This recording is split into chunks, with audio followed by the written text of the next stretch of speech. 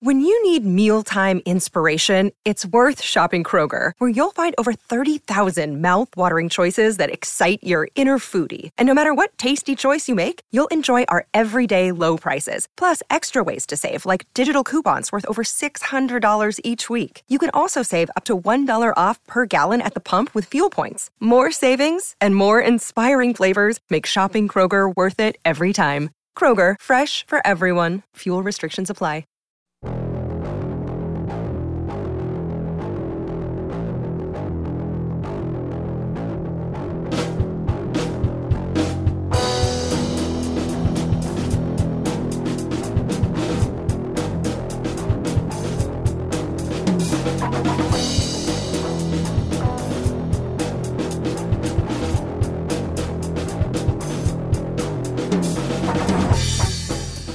Welcome to The Walking Dead, the officially unofficial podcast for The Walking Dead on AMC. I'm Jim.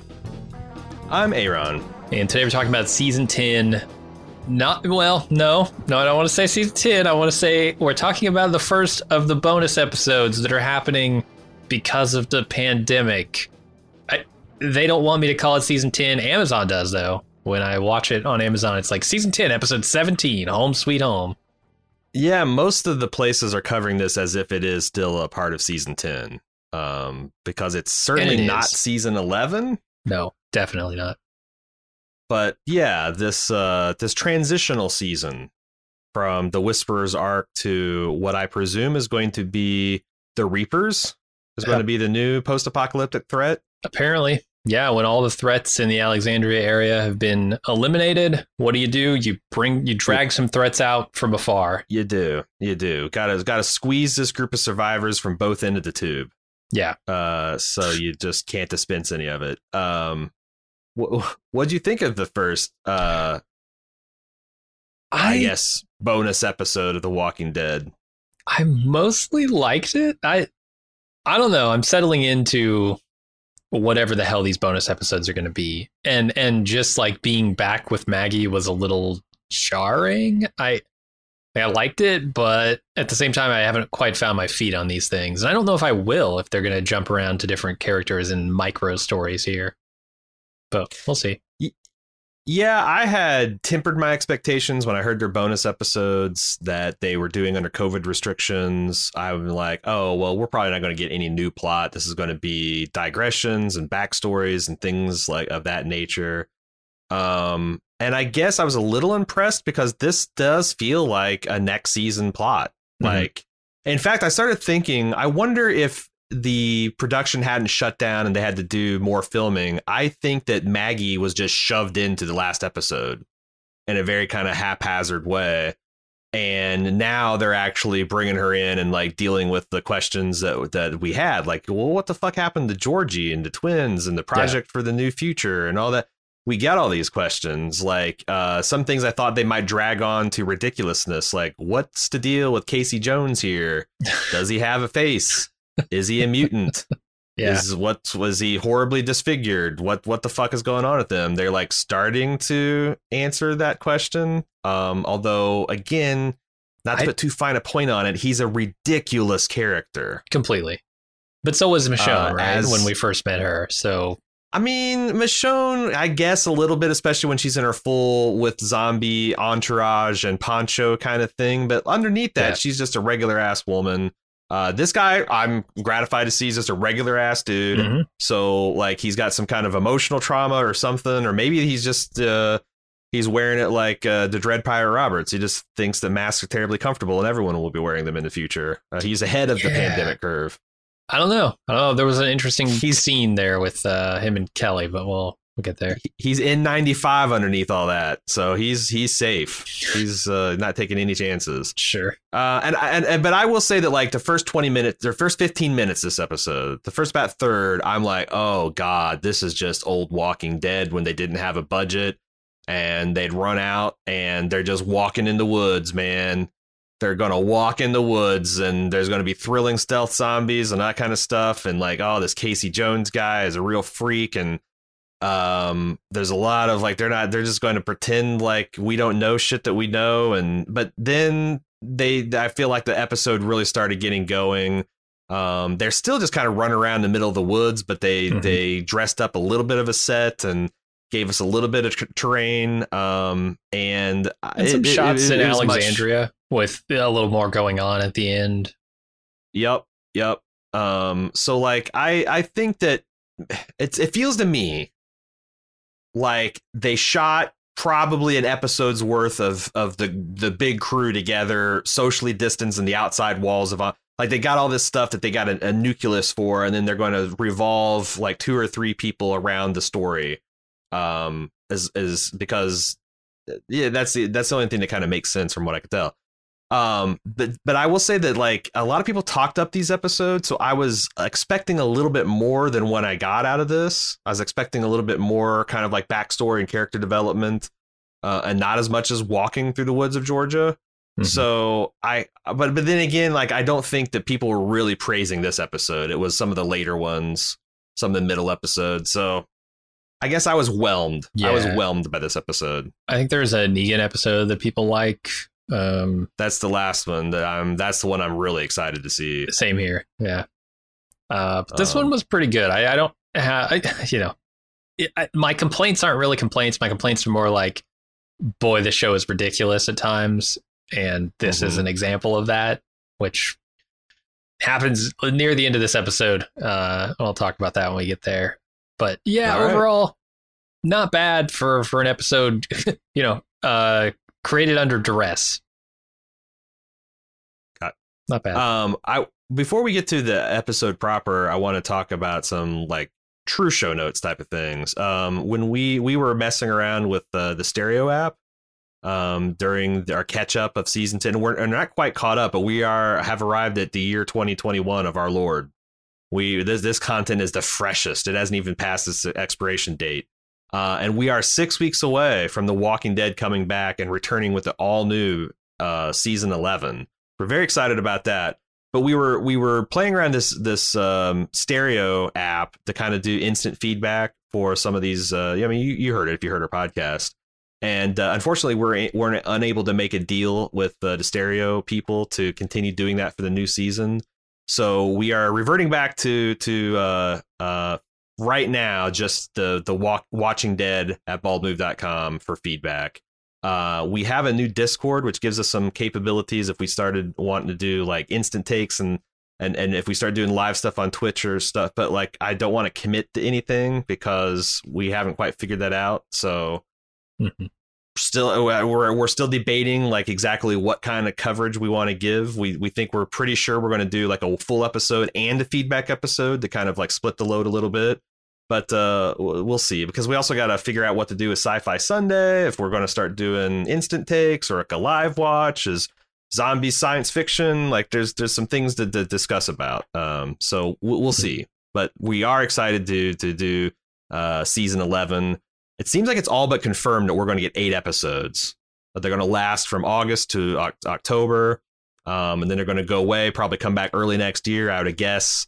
Like February through spring run, and then back to the August to October to kind of wrap things up. And that feels right. Wrapping up The Walking Dead at or near Halloween of 2022 feels pretty fucking good. I like that. I like Walking Dead in that area of the year. So did I miss anything? Did I misstate anything? No, we'll have more information as we get closer to season 11, of course. Fill you guys in.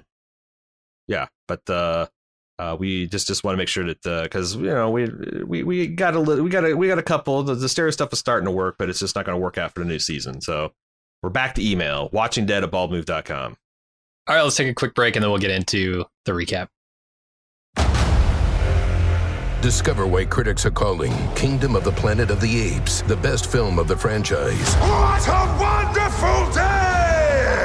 It's a jaw-dropping spectacle that demands to be seen on the biggest screen possible. We need to go. Hang on. It is our time. Kingdom of the Planet of the Apes. Now playing only in theaters. Rated PG-13. Some material may be inappropriate for children under 13. Another day is here, and you're ready for it. What to wear? Check. Breakfast, lunch, and dinner? Check. Planning for what's next and how to save for it? That's where Bank of America can help. For your financial to-dos, Bank of America has experts ready to help get you closer to your goals. Get started at one of our local financial centers or 24/7 in our mobile banking app.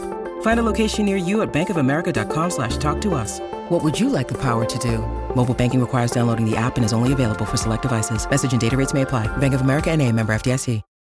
So we start off with Maggie and Judith out walking in the woods, just chatting it up, killing zombies together. And they come back to the road where Maggie sees, her nemesis, Negan, has been freed, and she storms off.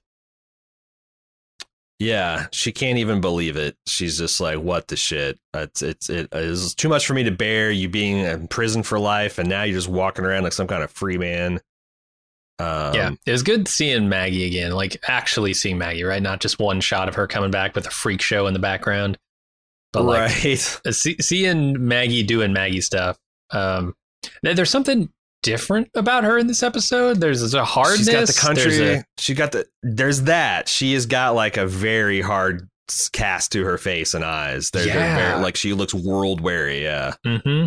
And I don't know if that's like makeup, if that's acting, if that's unintended, perhaps on this show. Who knows? But yeah, there's definitely something else there. I also continue to really love the country western or more western vibe that they're giving this show. Like this feels very frontier town. It feels like there's a little bit of like hillbilly Lord of the Rings music when they're doing the big walkabout of Georgia.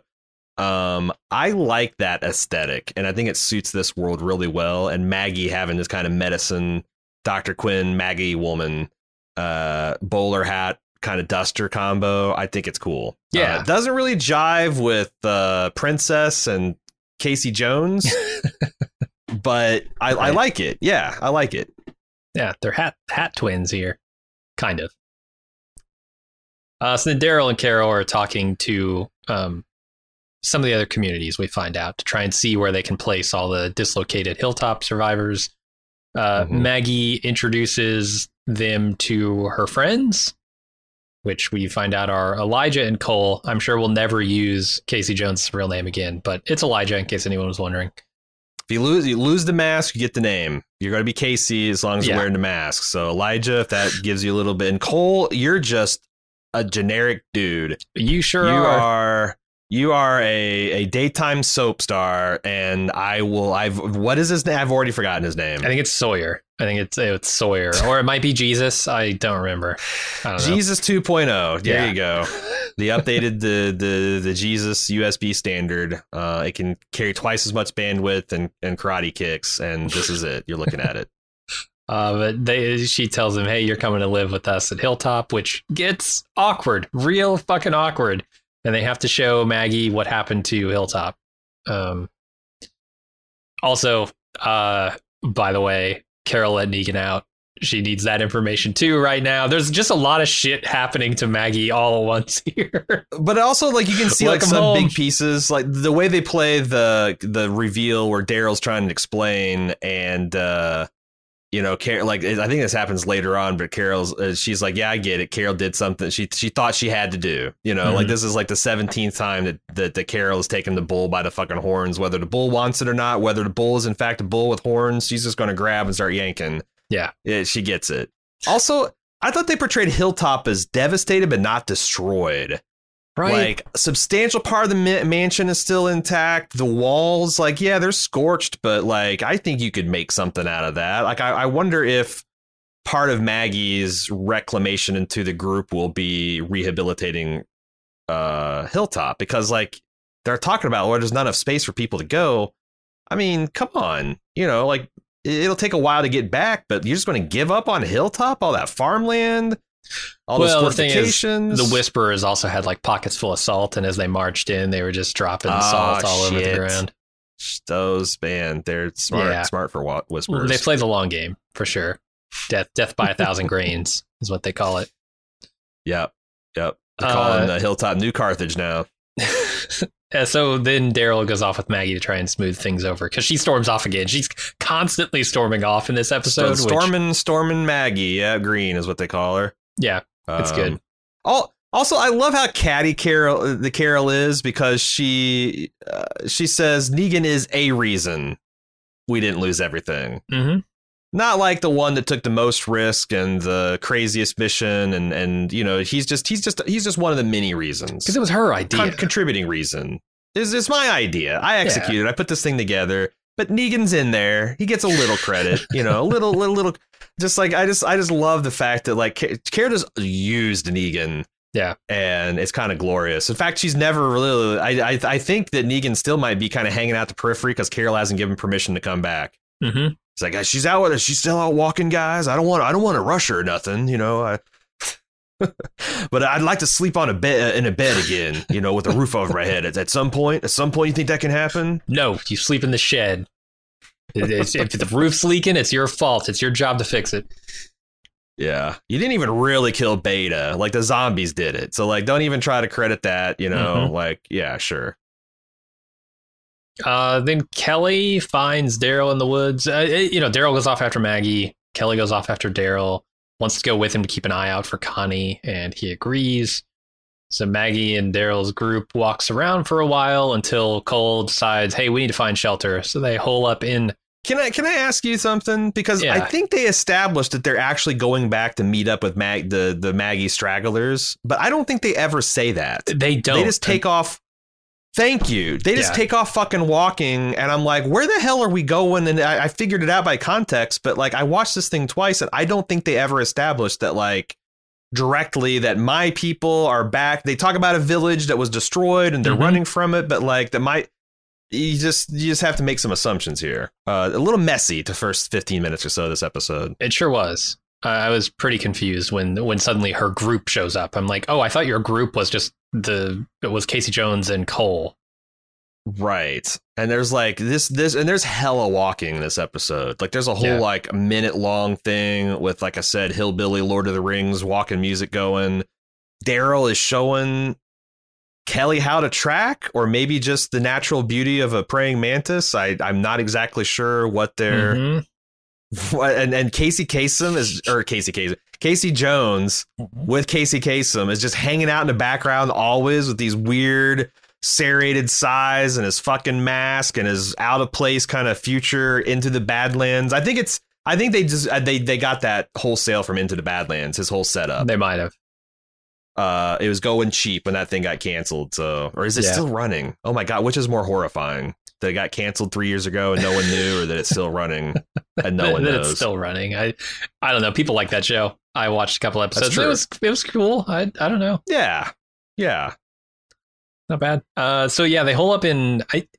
I don't know if they're like right now we're dealing with a global shipping container shortage. I think this is the reason, because they had half the world's shipping container supply just out here in the middle of the woods. What is this place? Fenced up. It's a cargo container depot, outdoor warehouse in the middle of the woods.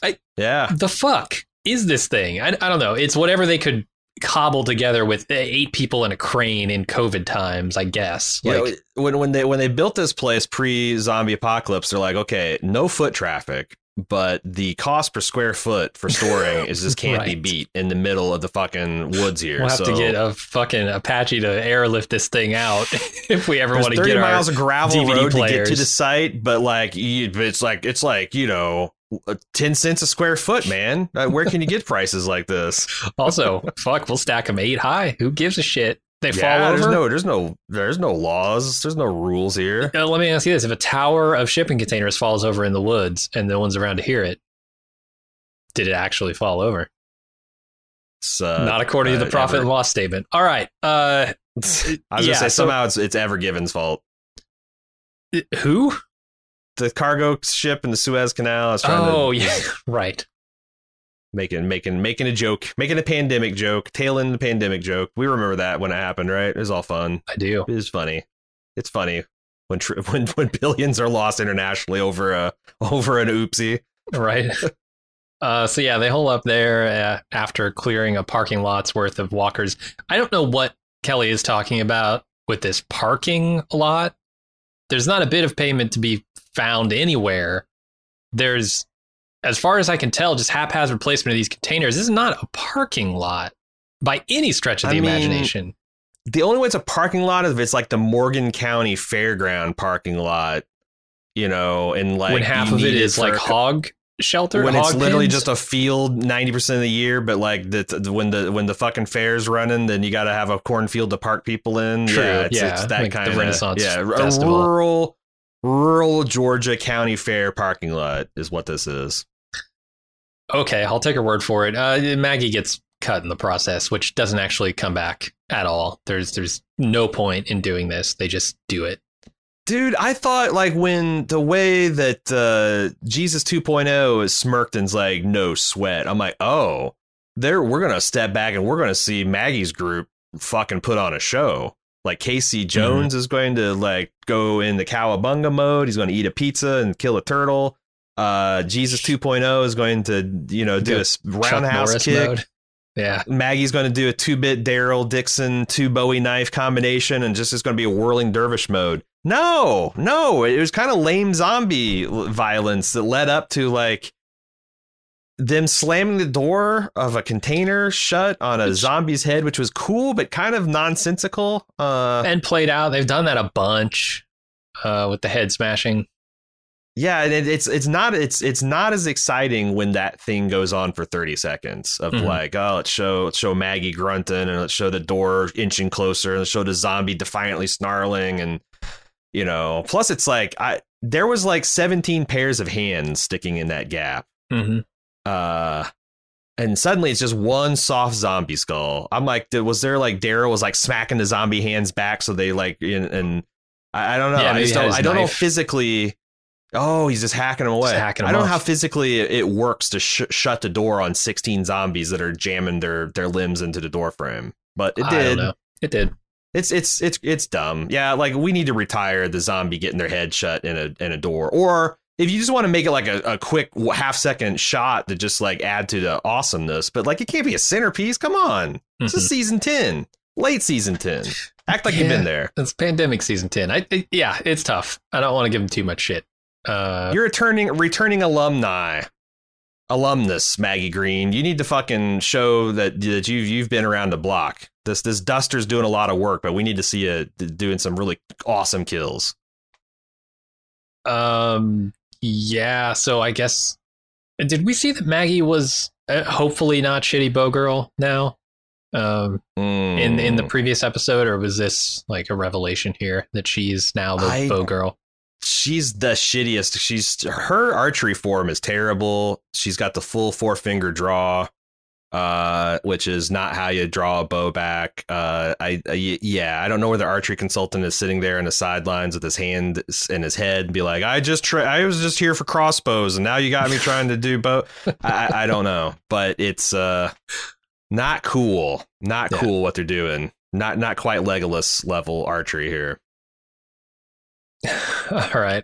So Maggie's nursing her wound inside one of these shipping containers as she talks with Daryl about what she got up to while she was gone. They apparently had trouble with some other groups. Georgie left to go teach a larger group how to rebuild. And they were kind of stationed around Knoxville for a while. And she went to her Nana's place by the ocean for a while, where Herschel really liked it. But she had to explain to him how Glenn died, which was unpleasant. And that dude is still out there living a life. And then Daryl decides, I'm just going to leave you alone for a while. This reminds me, the story of her taking her back to her Nana's oceanside cottage reminds me of the part of the plot in The Last of Us 2 where like Ellie and her girlfriend goes off with their baby and kind of like raises it in an idyllic, far from zombies setting. Like I close my eyes and imagine Maggie and Herschel doing that, and it was kind of cool. Mm-hmm. Do you think that the timeline jives with what we know? Because I felt like in early season 10, Jesus, before he died, was talking about just getting a letter from Maggie and, talking about moving with Georgie and stuff. And that, I think, at the start of the Whisperers arc was much less than the several years that Maggie is laying out here. Yeah, that all happens over the course of like one winter cycle, right? Yeah. You've got fall, then winter, and then spring and summer, and the fight. Like it's happened all within a year's time. Mm-hmm. So I felt like they fucked up the timeline a little bit. But it could be that, like, I don't know, maybe Georgie lost, like, cause I always thought that Georgie was in a large, well-equipped outfit, but it sounds like she was just kind of doing a Johnny Appleseed of civilization. Just like, hey, you got a settlement here, you got a forge, here's how you set up a forge. You need to redirect that rivers for clean. Here's how you build a dam. Like, and like once she got to like windmill technology, she's on to the next little burg. Selling her monorails and smithing. And then all those places just crumble and fall apart as soon as she leaves, apparently. I don't know. Yeah, it's like something always goes. I mean, I guess that's the story of this show is like, you know, it's hard to restart civilization. And I don't know if I agree with that thesis, but it's certainly the reality of this universe. Like something like either an internal threat or an external one arises and then everything goes bad. Sometimes combinations of the two. So that's dour. Like I was really hoping that there was some kind of, you know, power in the world. And they do that to the white stormtroopers. We haven't forgotten about those. There is something like that, but they're not connected to Maggie and Georgie at all, apparently, because they're just still trying to get fucking Bronze Age shit to work. Well, I think Georgie went out west because she heard about somebody like that, right? Like a larger group. Yeah. I thought I wrote this down. Yeah, she heard about this city out west, and her and the twins went to check it out. City implies something a little like you wouldn't call Alexandria a city, wouldn't call Hilltop a city. So settlement, maybe. Yeah, that implies a certain level of sophistication. But so why maybe would Georgie Appleseed go there? If she's like the technology planter, why go to a city that presumably already has a bunch of infrastructure set up? I feel like if you're a Johnny Technoseed and you heard about a place that's like a mecca for that kind of stuff, you might want to like pop in and be like, hey, how can our purposes, assuming they're good, they're benevolent, like how can our purposes suit? Like instead of taking maybe I can start taking microchip stuff to people instead of just the iron forges and whatnot.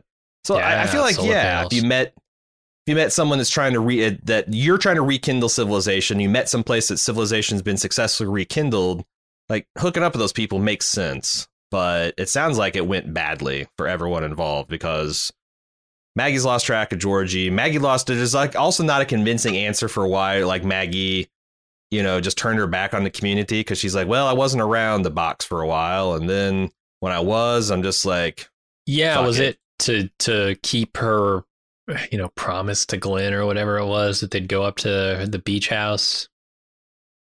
Was it just so Herschel could see that place? Because that seems like something she did in lieu of like following Georgie after the last thing fell apart. I don't know. Like even like I thought that she came home as a response to hearing about but it seems like she made a decision to come home and then found her box and caught up with recent events, not including Hilltop being destroyed. So I don't know. It gave us a lot of answers about what Maggie's doing. I'm sure they've got some other stuff coming out. But I did think there was some stuff here where, Maggie starts to detail what happened with her last group and she just trails off and says, I can't. And I put in my notes, well, the writers don't know. Yeah, they haven't actually figured anything. No, they haven't figured out exactly what the hell Maggie's been up to since she's been, trying to get another show off the ground on another network. And they're giving a lot of hard thought, but they're not ready to commit. They're waiting to see how much AMC is going to cut their casting budget this year on the final season. So they know how many survivors came from her group and all that stuff, how many they need to kill this episode. Yeah. They're waiting. I've been watching a little Mythic Quest in the background, and this has got big Masked Man energy. Oh, we've known about the identity of the Masked Man for years. We're just waiting for the opportunity to get behind closed doors. Jesus Christ, who is the Masked Man? We're going to die if we don't. Yeah, this is Maggie Green's entire last 3-year history. No, it's just a Masked Man. Mm-hmm. The next morning, Kelly, Jesus Christ, Kelly abandons her watch to go look for Connie. She finds an old truck with a jacket on it, and then Maggie and Daryl find her and yell at her, and she's super sorry. Fuck you, Kelly. Good God. How many times has she done this, right? She constantly is just fucking things up because she's impulsive. I she's guess. Part of the new group that's kind of like fuck up. I assume they're all fuck ups until they've been but like, yeah, this is and they say like, oh, she's looking for a sister like that. matters. Imagine how much sadder like you'd Maggie, be if you didn't find your sister and you got your group of friends killed. Yeah, and Maggie knows all about like when you lose your sister. And the strategy is you act like you don't fucking care. You act like you don't fucking care at all. It's like there's you got all the time in the world to get back to her until you find out she's dead, and then you go for broke, falling to your knees and screaming into the heavens. That's how you handle your sister being lost, Kelly. Come on, right? Come on.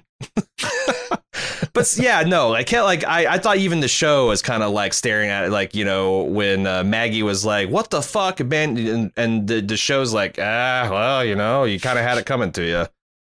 Daryl's like, she lost her sister. I would love and I feel like this episode would be a whole letter grade better if you say this is like a C- or whatever. It'd be a B- if Maggie had just been like, you know, had said drop some realness about losing your sister and like how you act when you lose your sister and shit, like, oh, really? What's it like to lose your sister, Daryl? I can't fucking imagine what it'd be like to lose your sister and be terrified for her safety and find out she's dead. What must that be like? I guess you just abandon all your fucking responsibilities when something like that happens, huh, Daryl? Like, yeah, like they could have had some kind of knowledge of the show's own history there. But yeah, Kelly, come on.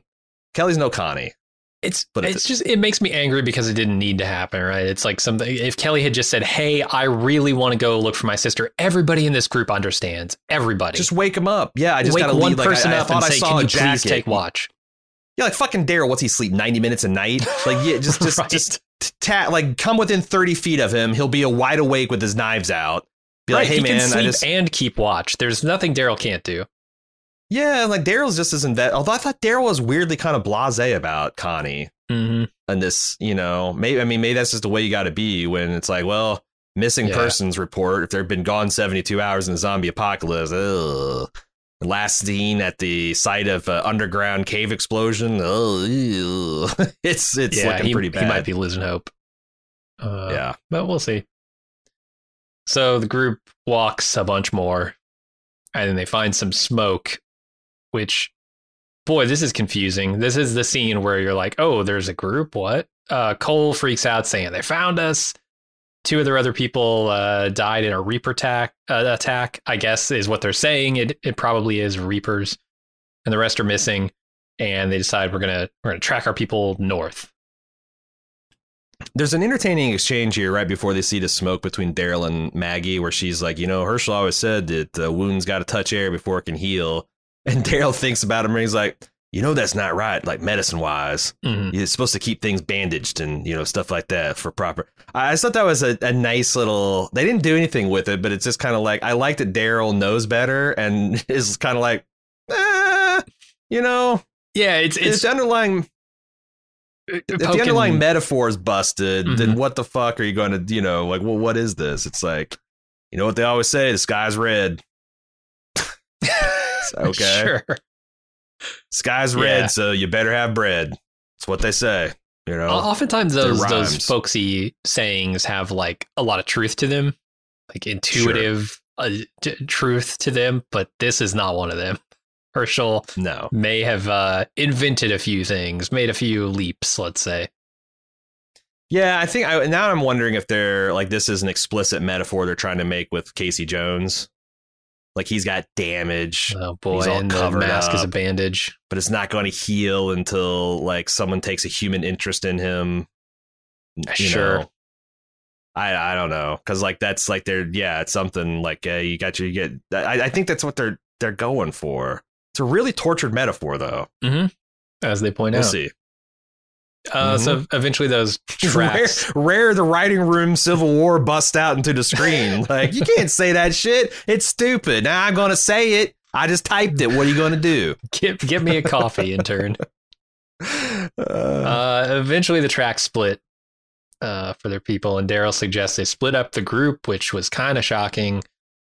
Maggie and Daryl head off together, which is extra shocking because that forces Kelly to go with these nameless, faceless strangers who, does it make any sense for the two groups of people who've been working and communicating and fighting together for years to split up and divide themselves like this?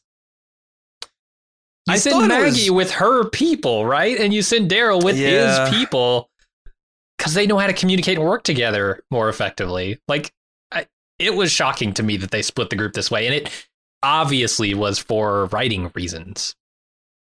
I think that because I was trying to make this, because splitting the party is usually a bad deal. And I think they're explicitly saying that this is a little bit selfish of Maggie. Because like if it wasn't for her suddenly, losing track of Herschel, because like they had this little kid's footprints and all the other footprints, and Daryl's tracking it. And here's where they split. And he's like, well, they might have carried him, They kind of explicitly make it Maggie be like, I know this isn't the right thing to do, but I need to find Herschel as soon as possible. So we're going to split. And that's I think fine. her going with Daryl, where it's like, OK, because like I think Fake Jesus 2.0 made the kind of like, oh, you're going to split our fucking party. You're going to do every novice D&D mistake. And she's like, well, me and Daryl will take all the risk. You guys got Casey Jones and Jesus 2.0 and Kelly, and so don't they have like one or two other people? So like you got the majority of the shitless of the Reapers. Like the Reapers are like this boogeyman threat that is like almost superhuman in their eyes. I saw Firefly the movie. They're bad news. These Reapers. I don't know how they're going to stand against these techno barbarians. It's all bad. I just thought it was insane to split the party this way, and then Mask Face. No, it is. Gets so scared that Kelly has him take off his mask for a little pep talk. That doesn't seem like a badass, but I guess what they're doing here is really fortifying the unspoken reputation of the Reapers, right? Like if this lunatic with two big knives and a mask is afraid of them to the point where he's shitting himself and weeping, fighter, and then you're probably meant to take them seriously. So that was pretty effective. Did you think that when they were building up what was underneath this mask, it was going to be something? Like I was thinking like he's hideously deformed, he's scarred, he might be a mutant. And then I'm thinking, oh, what if they're going to do something at the close of the series, kind of like Ellie from The Last of Us, where it's like they found one person he's got a zombie bite. But they've been keeping it hidden under all this because blah, blah, blah. He's immune. And like, what does that mean? We can get him back to Georgie City, blah, blah. No. He's just a regular dude. I thought he was going to be a famous country western singer. A second one. I know. I just thought I was like, yeah, it's like it's just purely a metaphor for apparently psychological or emotional distress and wounds. Yeah. So I don't know. We'll see. It's the masks that we all wear, Aaron. I don't know if you watched the previous season. There was a lot of mask shit in there. I didn't pick it up. I didn't pick up the obvious utility of mask as a metaphor. Maybe you'll get it for the 15th episode where they do it. We'll see. So yeah, Daryl takes a hostage. It's one of Maggie's people. They say, oh, the Reapers did it, but we didn't actually see the Reapers. And then dude takes an arrow to the neck and they all run while being shot at. Another one of... It stopped me when you want to stop here, but another one of Maggie's people gets shot, goes down, and then another one goes to help her. She gets shot. There's a lot of people dying here. And Maggie goes around to flank this guy, this shooter, in which they deduce there's only one of them, but gets ambushed by him. Daryl comes to save her. He gets knocked out. Then Maggie frees herself. Her friends come into the rescue. And she asks the guy, why'd you do this?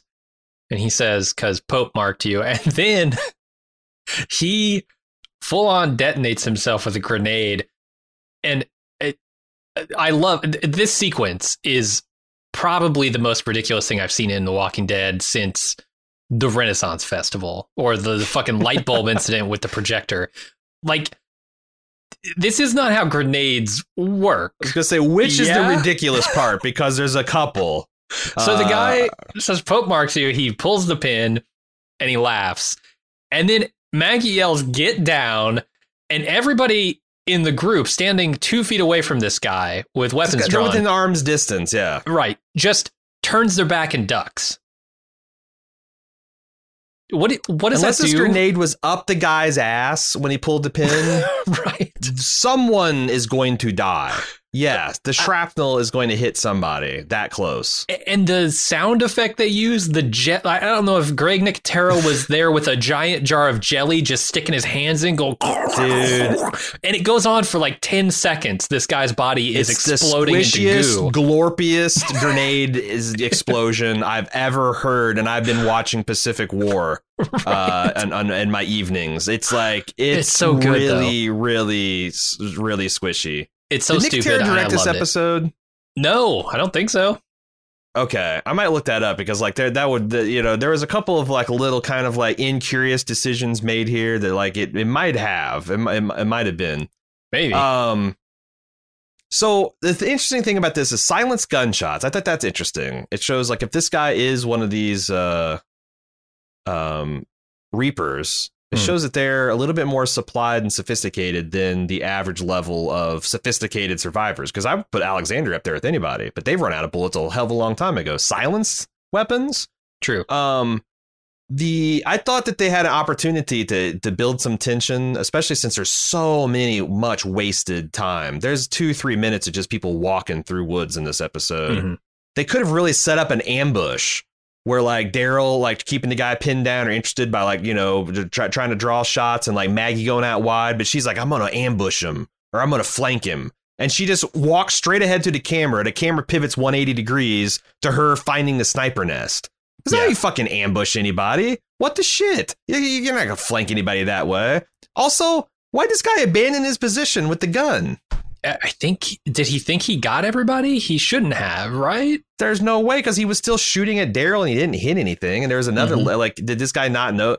No, I just think that, like, they wanted him to do the shocking thing of suicide bombing the group. Mm-hmm. They didn't want to kill. Like, that's the other thing they could have did. They could have just killed Jesus 2.0.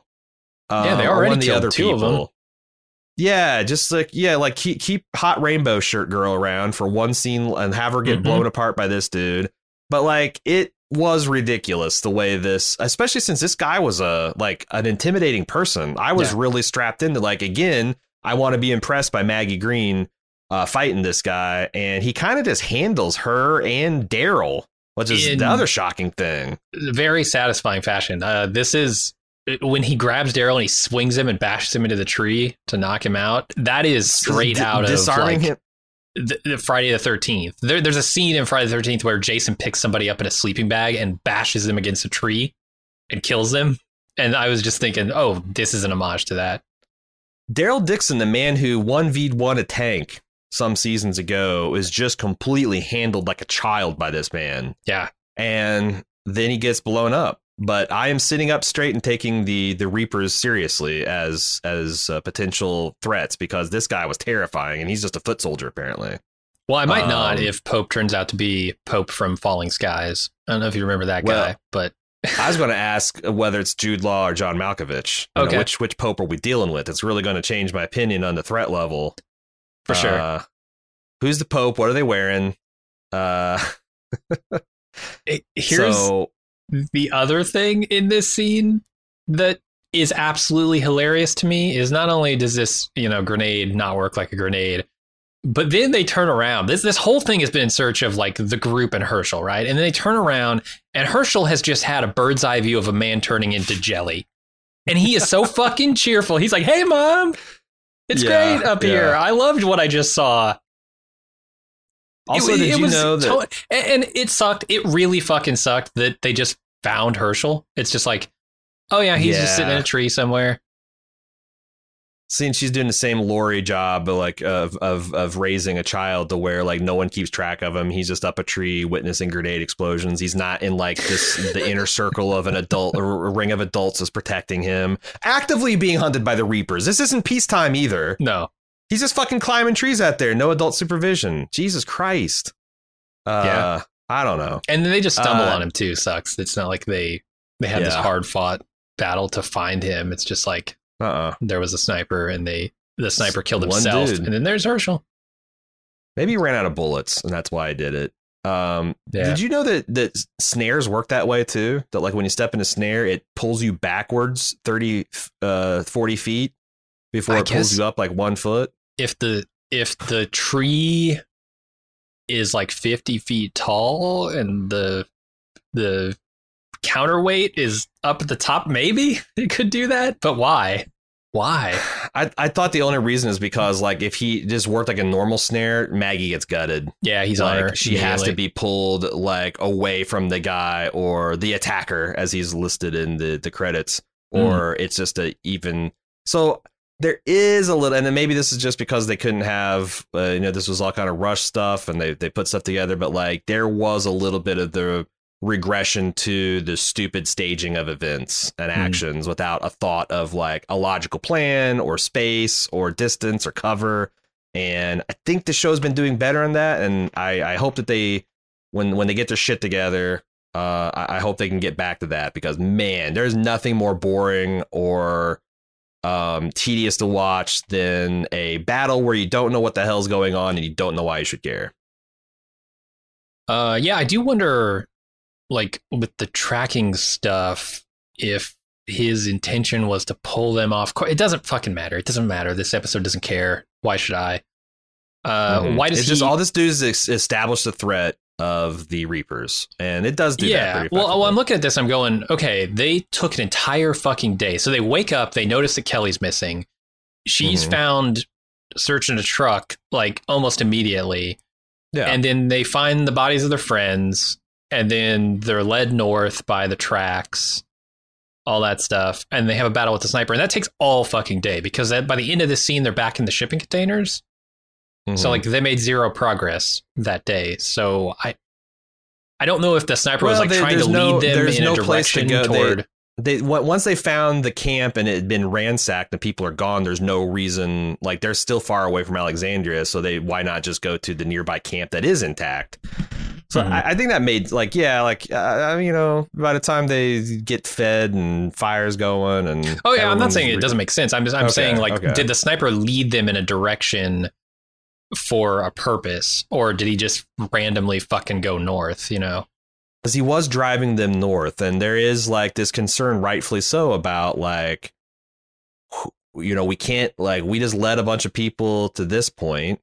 We didn't think anyone was following us. We got to make damn sure that we check before Alexandria.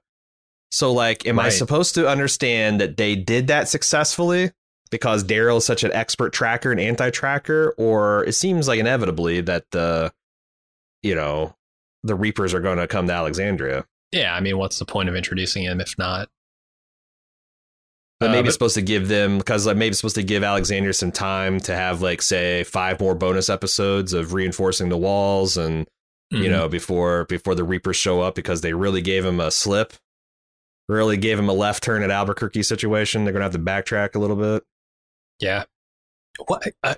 Yeah, I'm interested to see what exactly this extra surprise was that the Whispers left that could devastate the fucking cold rolled bridge walls like they do, because I thought the Whispers were basically done last season, but here we are. But but the last episode they left. That was part of the gambit. The 15th episode, they left Alexandria wide open, and the Whispers came and like. So what they do? Get out there with wrenches and dismantle half the wall? Maybe, yeah. I mean, they could use the hacksaw to cut down some of those cold rolled, or they could have set fire. They could have fucked up a lot of shit while they were there. I thought that was a really crazy risk to take. It is to just abandon because what if they just burnt everything to the ground? Yeah, and suddenly Hilltop solar and Alexandria are gone. Oceanside's not making up for that. Now you're just camping, guys, and I remember the Walking Dead when it was endless camping, and it was not a good time. So, and half you're gonna die because you got no food. I mean, So just disrespecting Reg's cold rolled steel. I didn't like it. Blatant disrespect. So they're back in shipping containers, and Maggie asks Kelly about her sister, and Kelly does the same with her. Maggie says, I hope I get to meet Connie someday. And Daryl pops his head in and tells Maggie, we'll hang out a while to make sure we're alone and then take the long way home so no one can follow. And he asks if she's coming home, and she says, yeah, but only really for the sake of my people. And she'll deal with Negan as it comes, essentially. Ominous. Yeah, I thought it was weird that they're talking sisters and she didn't say anything about Beth. Doodlebug not even referenced. Certainly But not. I don't by know. name. Maybe it's a big bummer to like when someone's holding out hope and talking like their sister's still alive. You're like, well, my sister's dead. You're never going to meet her. Mhm. She was a dumbass younger sister just like you. Trusted Daryl to keep her safe, just like Yeah. Lived actually in a community a lot like the one we're taking you back to. this. Yeah. I don't know. I do wish that sometimes a show would. It would, you got Maggie coming back. She's been on the show for a long time, lots of history. Like she could instantly start building these relationships and stuff and making relevant connections. And they have this one-on-one conversation and they don't do it. Yeah, I mean, I feel like an omission of real details on Beth is sort of the show acknowledging it, right? Like she would not want to tell Kelly about this in this moment because emotionally it would devastate her even more. And Maggie's different. Like Maggie is definitely like got a harder edge. She's a little bit more like, she's still got a soft spot for Herschel and, her old people and stuff. But like she is a little bit gone down the Carol road, probably because she's been in a Rick position and it's gone to shit time and time again. That will wear on you as a leader. But so maybe that is it. It's just like I'm expecting Maggie to be Maggie and she's traumatized Maggie. She's like walls fully built up as hilltops fall, hers raise. That could be what they're going for. We'll see. Then we get another walking montage of them heading home to Alexandria, where the town is rebuilding a section of the wall. The Whisperers attacked. Maggie says, "We're home," as Negan looks on. This time, for God's sake, they finally got it right. This song was good. This song, it's not some shitty atonal pop song that, doesn't mesh with the episode. This was good. This was perfect. I like this song. Oh, it's a Leonard Cohen song. If any True Detective fan will tell you that his make a nice drop for dark, depressing shit that suits The Walking Dead. They got an Aussie singer with a kind of slightly, not upbeat or downbeat, but slightly changed tempo, and I thought it worked really well. It like the lyrics, the somber, like, and also there's an aggression there, and Maggie's bringing she's walking it fucking mean, and this last slow motion, like looking like a badass. There's something unspoken here that like both of them are prepping for a fight. Like you can see it even on Negan's face, right? Like I don't think he wants one at all, but he knows that the fight's coming to him, and he's kind of steeling himself for it. And there's nothing spoken here, and it's kind of a great scene. And we didn't talk about it, but I thought that in the beginning of the episode where he's like, "What do you do?" and Negan's like, "Hey, Maggie," and then she just walked. He's like, "Oh shit," because this is he's just getting in good, and now he's got to deal with the person who he personally wronged perhaps the most and disrespected the most, killed her husband in brutal fashion, and she has not seen any of his late heroics, and she just has to fucking deal with it. Like it's got Hilltop destroyed as far as she's concerned. Yeah. Plus, I don't know how I feel if I'm Negan, because Daryl, in his conversation with Maggie, he's like, "Hey, everything's up in the air with Negan. Like we could fucking hang him right now. We could we could do a Gregory special. I'm open to it, goddamn. Again, I think that's something that they need to deal with. Like, what is The Walking Dead's mission statement on restorative and rehabilitative versus vengeance-driven punishment? Because I guess it would be kind of profound if even Maggie can come around on Negan. Yeah. Where it's I'm not saying I'm glad you did the things you did, but you're a changed man. And also, I mean, that's this Here's Negan episode that we're going to get. The final bonuses have to do a lot of heavy lifting of turning Negan from perhaps anti-hero to hero. I like what they've done with this so far. We've talked a lot about how when people change themselves, it's not a linear, thing. And I don't think other people appreciate maybe a change that's happened within a character's mind or heart until they demonstrate it over and over, right? That trust is so easy to break. And Negan never had the fucking trust in the first place, right? It was antitrust. It was the opposite of that. Right. And for him to be able to establish trust with this group is going to be a Herculean effort. It's not going to be he saved Judith in a snowstorm once. It's not going to be he had a good time fucking around with Alpha for a while, and then oops, lost a community in the process of killing her. It's going to have to be over and over that he demonstrates this, consistent, especially to people like, Maggie, who doesn't have those experiences with him, but B, has a very personal negative experience with him. So yeah, it's going to take the whole season, I think, to get Negan to a place, to get to that mission statement that you're talking about, whichever way it is. Yeah, 100%. 100%. And I think it is interesting work, because you're right. It's like, if he's changed inside, how's he convinced the people that those changes are permanent and they're actually going to be something that there's a lot that you have to do. And also, like, maybe some of the things they say is like, you don't have to convince everyone. You just have to convince enough people. Like, there's some people like, you wrong a person like Meg, she's never going to forgive you. And that's something you got to live with. There's a lot of interesting things they could say about that. And I think they've been doing a good job. And Jeffrey Dean Morgan's a good enough actor that, like, they can do that stuff with him. And it'll so work. is Lauren Cohen. I mean, both of them are going to be real good this season. Especially since they did, even last season, they had that episode where Maggie, it was Michonne that ate the apple that made her consider what it would be like if she hadn't fallen in with Rick and if she had turned into a savior. And I think they've done a good job of showing how every person on this show, whether it's Morgan, whether it's Rick, whether it's Shane, whether it's Matt, like, everyone could have gone to that dark place without the people that love them bringing them back. Like, Daryl. Everybody could have been that. So, like, I think I'm ready to forgive Negan, especially if he had some kind of like really crazy traumatic thing that caused him to kind of have a very skewed view on what protecting humanity looks like. But that doesn't mean Maggie's got to forgive him. Yeah. So we'll see how it goes. Yeah, I'm excited. I don't know if I'm excited for the next 5 episodes, these bonus ones, but I'm excited for season 11, what they're going to do with that stuff. I heard a lot of people talking them up. So I've heard like people talking 1 or 2 of them up. Yeah. Yeah, not all of them, certainly, but. And I think that they're going to be limited because they're all going to be kind of self-contained but I honestly, they're already less self-contained than I thought they'd be, because this directly continued the plot from the last episode, which is I didn't think was going to happen. So yeah, we'll see what happens. It's leading up to season 11. I hope it's good. Yeah, we'll see. That's it for the episode. All right, let's get to the feedback section. WatchingDead@baldmove.com is how you send in.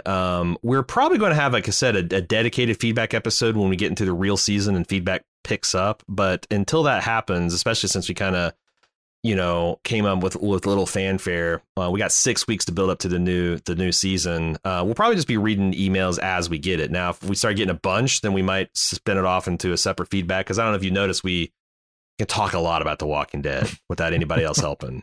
So if it gets to be like, we're doing 90-minute pods, then we might split that off into a later in the week. But I think when the season hits, that's going to be the way to cover it. Like, do a feedback roundup on Thursday and see how that goes.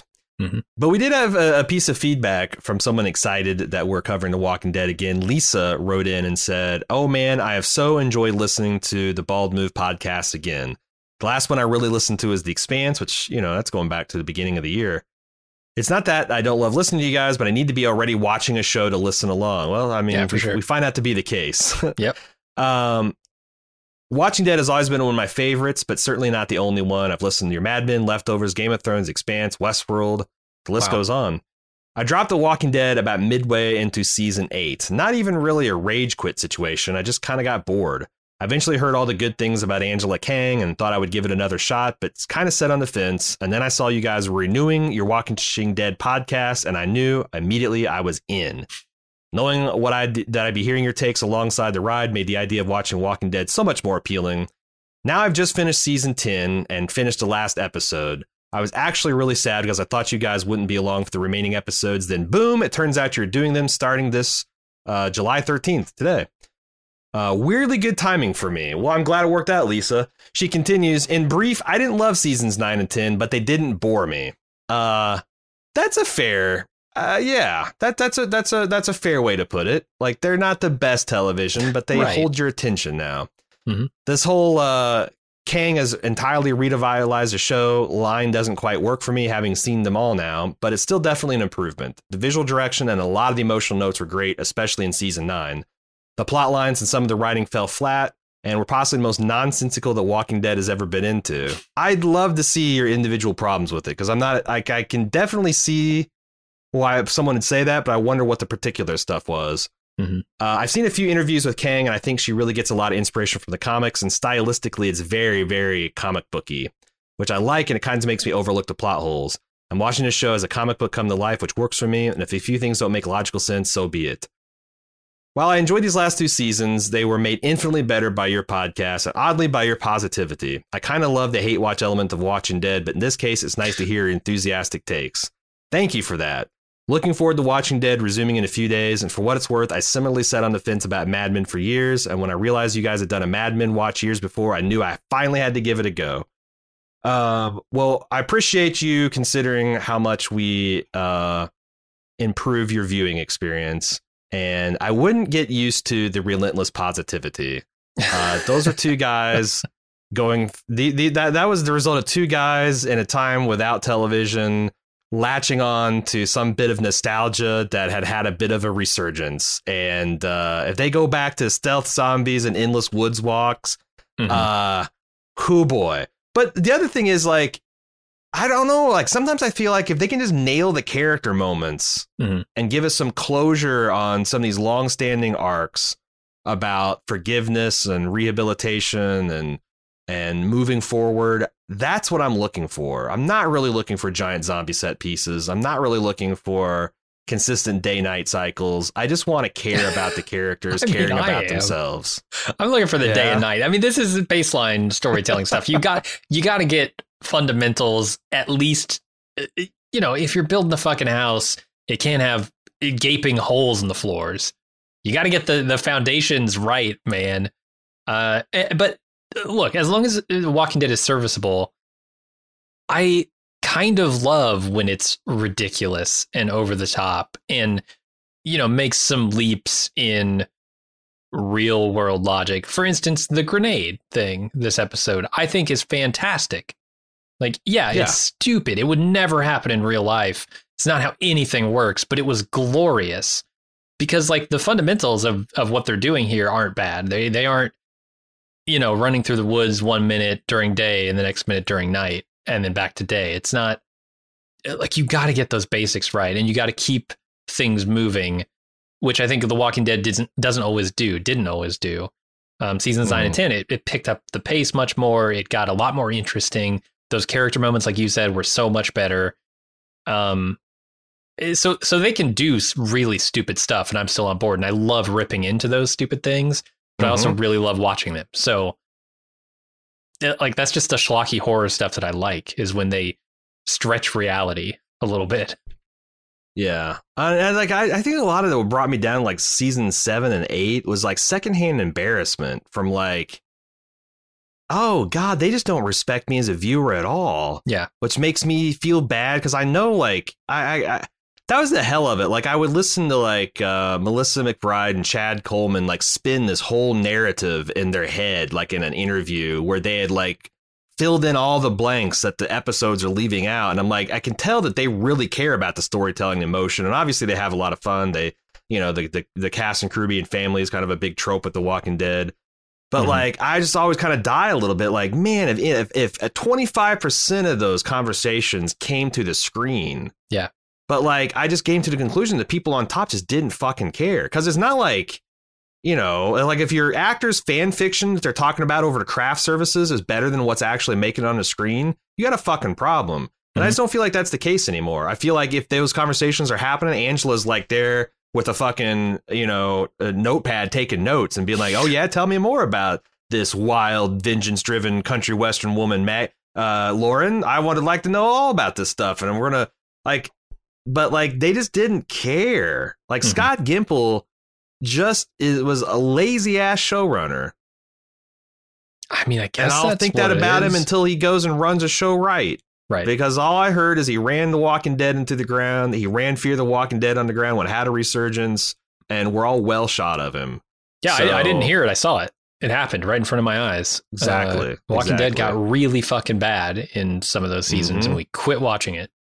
And, Angela Kang, she doesn't come back and make it the best show on television, but she comes back and makes it watchable. And that's what I'm hoping for. Watchable and fun. Yep. So that's all we got to say about that. Glad to have you back on board, Lisa. Hopefully that we'll all be entertained by it. Because that's the other thing. I just want this last season to be good. There's 24 more episodes of this thing. Give us some closure. I know we're not going to get closure on all the characters because they're spinning off and all that kind of stuff. But let's say something positive or interesting about the world. In the last, I've spent over a decade of my life on this thing. Let's make it a little worth it. Yeah. Yeah. That's what I'm hoping for anyway. Watching Dead at baldmove.com. Let us know your opinion of this stuff. And like I said, if we get too much of it, we'll spin it off into a whole other podcast. How about that? We'll just give you more of it. So anyway, watching Dead at baldmove.com is where you send in the feedback. We'll be back next week for the next bonus episode. We're just about 5 weeks away from The Walking Dead being new, for us being caught up on current content. I'm excited. We'll see what happens next week. Until then, I'm Aaron. And I'm Jim. Later.